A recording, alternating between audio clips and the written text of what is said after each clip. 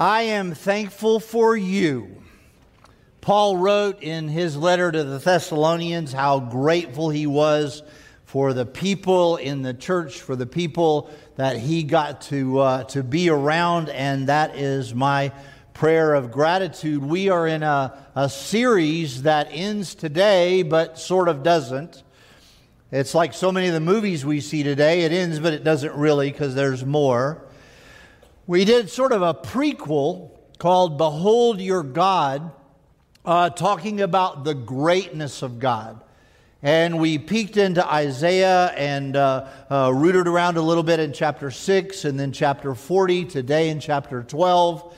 And the whole idea was that for us to truly launch our Advent, for us to truly get a hold of what it is that He is doing in us and through us and to us and in spite of us, we kind of have to look at the greatness of God to understand why He is able to send His only Son, that whoever would embrace Him, whoever would follow Him, whoever would believe in Him would not perish but have everlasting life. And so we looked at the glory of God from Isaiah chapter 6.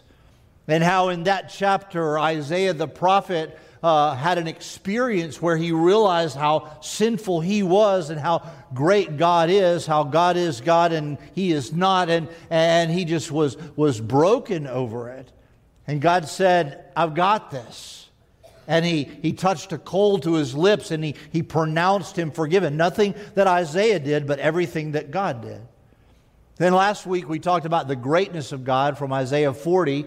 Showed you a couple of pictures from the new Webb telescope that sort of geeked me out and just made me spend way too much time surfing those things. And we talked about the vastness of God and His creative power, how He measures the waters in the hollow of His hand, how He measures the heavens with a span. And the only response that Isaiah could come up with was gratitude. And so that's what I want to talk about a little bit today, is just the gratitude that is the only response.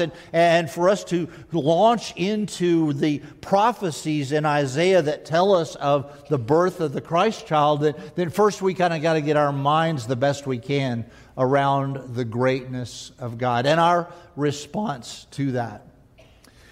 So let me tell you a story. At the Jackson house every year, and I told some of you this story last year, or part of it, we grew up and got married. There's 4 kids in my family. I've got an older sister, a younger brother, and all of us grew up. All of us got married. All of us had kids of our own. And we didn't want to lose the time that we were having with my folks because they were both aging and so forth. And so we decided to divide and conquer, and each one of us claimed Thanksgiving for the Jackson family and said the other holiday, the one in December, that's the one you can give to your spouse's family. And so we knew that we had to kind of cram it all in one, and so Thanksgiving became Thanksmas. And that means that we meet at somebody's house early in the morning. We do our Thanksgiving dinner. We all make our plans. We assign table places and so forth. And we have our Thanksgiving dinner. And we sit around the table and we talk about what we're thankful for and so forth. Then we have dessert. Then we declare a break and we decorate the house for Christmas. And then sometime after a while, maybe in between halftime of a ball game or whatever, we have Christmas where we pass out gifts that we've arranged through drawing names and so forth. And so Thanksmas is a special time for us, especially now that my mom and dad are both eating turkey in heaven. It's just a great memory for us. Maybe it was because we were all together. Maybe it was because we did focus on, and you could see the generations in the house, my dad, my mom, and kids and grandkids, and you could just have the activity. Maybe it was because I didn't want in charge of anything. maybe that's why I liked it so much, is that I really didn't have to do anything except sort of go with the flow. And maybe it was just because of this that special time around the table where we all had to kind of think about what we were thankful for. And as we went around, I have to confess to you that there's one thing I don't ever remember saying. When it was my turn, I don't ever remember saying, I am profoundly grateful for the glory and the greatness of God, who created all things, who sustains all things, who has a plan for all things, who redeemed all things, and one day will draw close to all things according to His purpose, His power, His glory. Mom, how about you? I don't ever remember doing that, but maybe I should have. And so what I want to do today is to talk about Isaiah chapter 12, which is an odd kind of song that stuck in the early part of Isaiah's prophecy.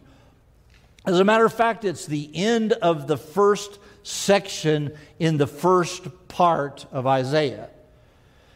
Now, a couple of things you ought to remember about Isaiah. He's a major prophet, which just means he wrote a lot. He's not more important than Amos or Micah. He just was a little more verbose. And secondly, Isaiah's story throughout is sort of one that points out judgment. That throughout time, man has not been able to consistently follow God in a way that honors Him. And so there's a consequence that comes with that. As a matter of fact, the first 11 chapters of Isaiah are about the consequences that came because Israel was once again not following God, not keeping commandments, not honoring Him in worship, so forth and so on. So there was judgment coming, and that's sort of the theme of the first part of Isaiah. And so when we get to chapter 11 in Isaiah, we get the idea that God is doing something. The song we just sang, He's up to something. And He's up to something that we'll explore a little bit more next week when we talk about the early promises of Messiah, the early promises of the Christ child. But in chapter 12, it's sort of like He stops and says, I just need to sing a song. Like Robert, just need to sing. Enough talking. Let's sing. Let's have a song. And so he writes this song that kind of has 3 parts. It's 2 verses, but it's two verses in the song, 6 verses in the whole chapter. But there's something you need to know before I dive into it. Number 1, we ought to all thank God for salvation. We ought to all thank God that He cares enough to make a way for us to be right with Him. We kind of all admit that there's stuff in our life we're not proud of. The Bible calls that sin. The Bible says everyone has sinned and falls short of what God would have us to be. And so we all ought to thank God every day for the opportunity to be saved. We ought to thank God for the community that we get to have. And that's sort of what this psalm is about. It's this chapter. It's an individual who talks and then a community that talks. The second thing about Isaiah that you ought to keep in mind is that Isaiah is against the backdrop of something called exile. Now, I don't want to go all biblical scholar on you, but you kind of got to get exile before you can get Isaiah, and you probably got to get Isaiah before you can get the Bible. So it's kind of important. Exile in Isaiah talks about a time when the Babylonian army would come in and destroy Jerusalem and enslave the people of Jerusalem, first the leaders and then the common folk. And so it was about that. That's what consequence Isaiah is talking about. This is coming as a result of our behavior. But exile goes back farther than that. If you go all the way back to the Garden of Eden, Adam and Eve were kicked out of the garden. They were exiled because they couldn't keep the one thing that God told them to do. And then you go forward a little bit, and Joseph and Abraham and Isaac and then Moses, all of them experienced some kind of exile where they were taken away from the things that were comfortable for them, taken away from their home, their sweet spot. They were taken away and forcefully made to do something they weren't planning to do as a result of their inability to honor God and sort of follow along with His plan. So far, so good. So if you look at the Bible, the whole book is exile after exile after exile after exile, and sort of the poster child for all the exiles is the one that Isaiah wants to tell us about. Now, it hasn't happened yet. He's still a century before it would happen. But he was describing in detail that the Babylonian army would come and they would make things miserable by destroying the home, destroying comfort. Now, how big a deal is it? Well, 2 Kings, 2 Chronicles, Ezra, Nehemiah, Esther, Isaiah, Ezekiel, Daniel, all of the minor prophets, they all talk about this thing, and it's kind of a big deal. And why would it be a big deal to us? Have you ever been made to leave something that was comfortable? You ever had a disruption in a relationship? It's family. You ever had a holiday where you couldn't go home because you were fighting with the family? You ever had a job that didn't work out? You ever had a relationship that didn't work out? Ever have problems with your kids, problems with anxiety, problems with fear? And that drives you away from comfort, drives you away from peace, drives you away from things that feel like they're clicking on all the cylinders. So when the Bible teaches us about exile and what God is doing with and through exile, He's kind of telling us, hey, I've got a plan for you too. I'm up to something. We didn't get together on that song, by the way. They just did it. He's up to something. And the really, really cool thing about this chapter in Scripture is that He's up to something, and Isaiah decides to thank Him for it, even though it hasn't happened yet. It's like, okay, God, my job is miserable. My family's a wreck. I can't control my thoughts. My finances are in a dumpster. But I'm going to thank you because you're going to work all of this out. That is an act of faith. That's a gratitude that is based on God's glory and God's greatness and God's plan, not some plan we can strategize on our own. And so we thank Him for more than just turkey and trees. We thank Him because He has brought us to Himself. Now, I'm going to come back to this. So, thanksgiving that God's wrath is turned away. What? First part of the verse, chapter 12, verse 1. You will say in that day. Now, if I had a telestrator like the guys on TV, I'd circle in that day because it shows up twice in this passage, and it's sort of a signal that the writer is claiming something that's going to happen in the future. Whenever we see in that day, and we see it repeatedly in Isaiah, it's not going to happen right now, but it's going to happen either in the near future or the a little while future or the far distant future. In other words, the idea that God is going to judge, it was happening as Isaiah wrote. It would happen even worse in 100 or so years.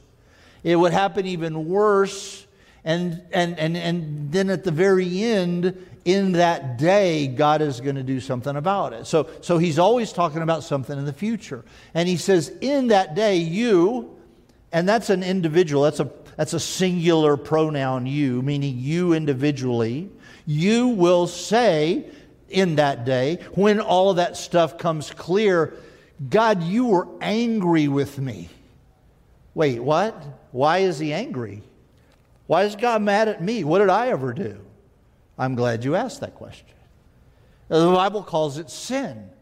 We can't manage to keep the instructions that He's given us. We can look at Adam and Eve and say, good grief, you had one job. You one rule. One thing you couldn't do, and you did that. Well, if you and I had one rule, we'd break it. If you and I had one command, we wouldn't keep it. Because we're humans. And the Bible says all of us have sinned. All of us have done things that should offend and do offend God. It's called sin. All have sinned and fall short of the glory of God. And so Isaiah was aware that we would all say, God, you were angry with me if my sin is left unchecked, if my sin is left unforgiven, if I have to try to figure out what to deal with it on my own, I am a miserable mess. I will be forever separated from you. The scripture in Romans says the wages of sin is death. Eternal, spiritual separation from the Creator, Sustainer, Redeemer of the universe. And so we kind of get this idea, wait, okay, something's going on here. You were angry with me, and I'm going to claim that you've already forgiven me. Your anger was turned away, and now you comfort me. You are my salvation. That's very personal. That's very individual. Not our, not us, not y'all, but my. I realized I sinned. I fell short of the glory of God. I lusted. I grieved over righteous injustice. I didn't do things that I was supposed to do. I was saved. I will trust. I will not be afraid because God is my strength and my song. He has become my salvation. If that sounds familiar, it's also in Exodus 15. It's also in Psalm 118. The same phrase, God is my light. He's my salvation. He's my strength. He's my song. And so we get that He ties it all up. Even though all this nasty stuff is coming, God, you're going to see me through. You're going to forgive even me. That's the experience that Isaiah had in chapter 6. So then he kind of gets busy. He says, we got a story to tell. If you look again at the scripture, he says, you will say in that day, I will give thanks to you, O Lord. I'm looking forward. I'm not looking back. You were angry with me, and your wrath is real, but now your anger has been turned away, and you're comforting me. Behold, God is my salvation. I will trust. I will not be afraid. I realize, God, it's about your character, Lord God. It's your deal. It's my strength, my song. You have become my salvation, and I realize I was saved out of something for something.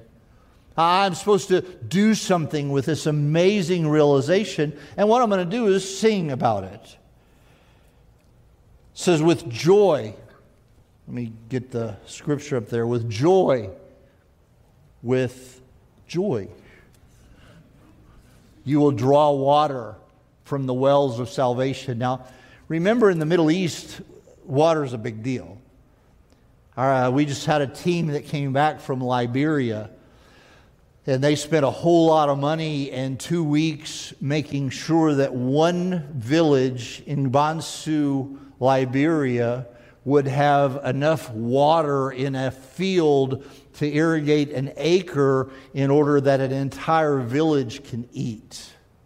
Water was the trick. They had the field, they had the people, they had everything. They didn't have a way to get water. And I think our team took about 1.5 miles of irrigation tape to where they could lay it all out in this acre and make sure that water got where water needed to be. Water is a big deal. But many wells, you will say in that day, there it is again, so give thanks to the Lord, call upon His name. This is what you will say in the future, in that day, because it's already happened. If God said it, it's already written. Call upon His name, make known His deeds among the people, proclaim that His name is exalted. So he says, we get it. Salvation, God's forgiveness, God's redemption. For Isaiah, it was a coal touched to his lips. For us, it's like water. It's like the most parched day you can ever imagine, and that cool drink you finally get to. And there are many wells of this. There's plenty for everybody who would come to it. He doesn't force us to drink it. But he says, we give thanks, we call upon, and now we're going to make his deeds known among the people. Don't you love it at Thanksgiving when you start telling the stories? You know, these random stories, and all of a sudden one of the children starts into something, and you're going, okay, didn't see that coming.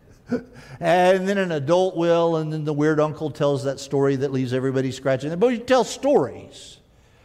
And we want to tell of the things. I got a promotion at work. I graduated from high school. I got the participation trophy. I awarded. I did. And we want to tell about the good things that have happened to us.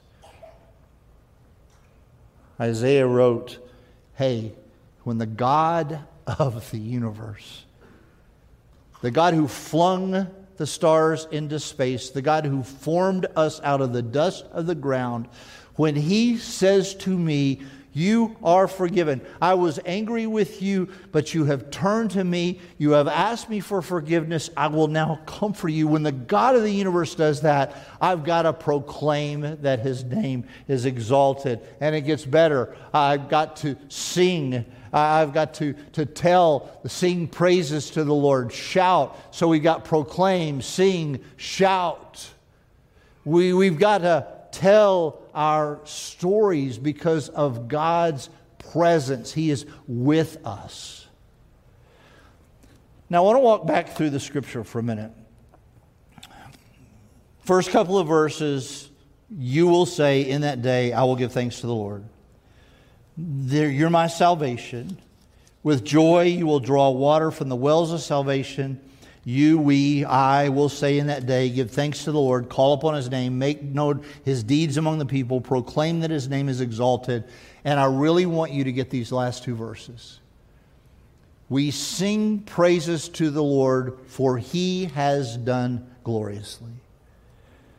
Hebrews says faith is the assurance of things hoped for, the evidence of things not yet seen. Isaiah here is thanking God in spite of the fact that his circumstances are bad and they're going to get worse. He's been told to preach to people, and oh, by the way, they're not going to listen to you. But just keep preaching. Know how that feels. So he says, here's the thing. You need to consider this already done. Sing praises to the Lord, for he has done gloriously. Let it be made known unto all the earth. Shout, sing, O inhabitant of Zion. And then these last two lines just blow me away. If there's a word in Isaiah that sums up all of Isaiah, you get it, the backdrop, right? Judgment, forgiveness, God. If there's a word that sums it all up, we're going to study it a little bit when we get to Isaiah chapter 7. And that word is Emmanuel, God with us. God with us. And Isaiah comes to the end of his little song, his little 6-verse song. Probably has 2 stanzas in that day as sort of the marker that says another stanza. But he gets to the end of it and he's overcome. He says, we've got to shout, we've got to sing. We live in Zion, but it's such a temporary place. For great in your midst is the Holy One of Israel. That should send you home to the Thanksgiving table with an amazing amount of gratitude. He is the Holy One of Israel. He flung the stars into space. He created all the stuff the Webb telescope can see. We don't even get that he created it X number of time ago, and by the time we can see the light that's emitted from all that stuff, it's, I don't know. He did all that. The mighty one of Israel. He understands the cosmos. He understands the subatomic particles that come together to make a baby. He weighs the mountains, the miracle of birth. That mighty one, the one who could rightfully be angry with us because of our sin, and yet He forgives us, yet He makes a way for us. That mighty one of Israel. Not our co-pilot, not our buddy, not our homeboy, not our bestie. He is God Almighty. His glory, His greatness is bigger than we can fathom. And yet, where does it describe that He is?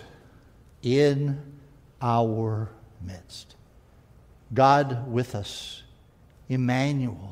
He could be busy making all these other planets. He could be busy solving all these problems. He could be busy doing all this stuff.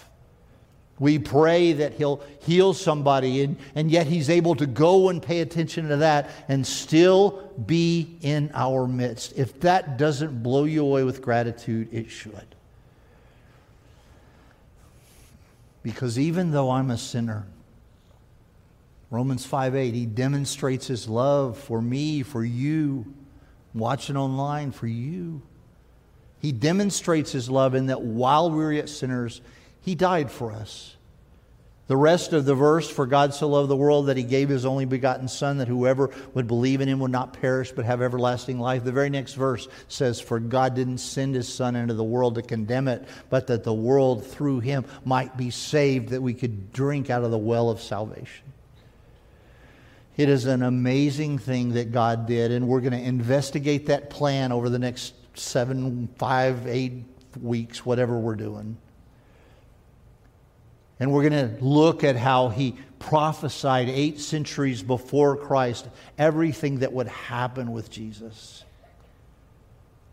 But first, let's grasp how big He is, how great He is, how glorious He is, and how He chooses in all of that to walk in our midst. The Holy One of Israel is with us, with me, with you.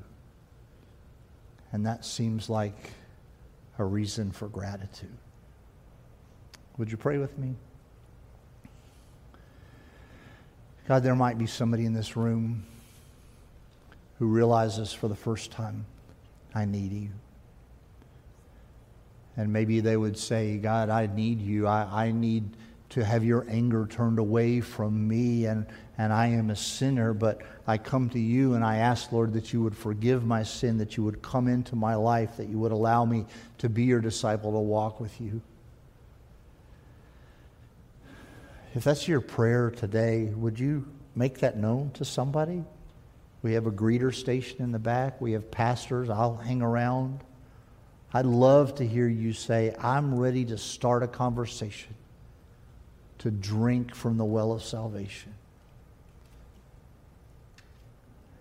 Maybe as you go from here and go to family gatherings, you would sing, you would shout, you would proclaim, you would testify as to the greatness of God in your life, and that He has forgiven you and can forgive anyone who comes to Him. Maybe that's our Thanksgiving assignment. But what I know we can't do is just go, good talk. He just doesn't leave us that option. So, Father, gather Your children to Yourself. Gather the ones who are investigating what it would be to know You, and let them claim You as their Savior even today.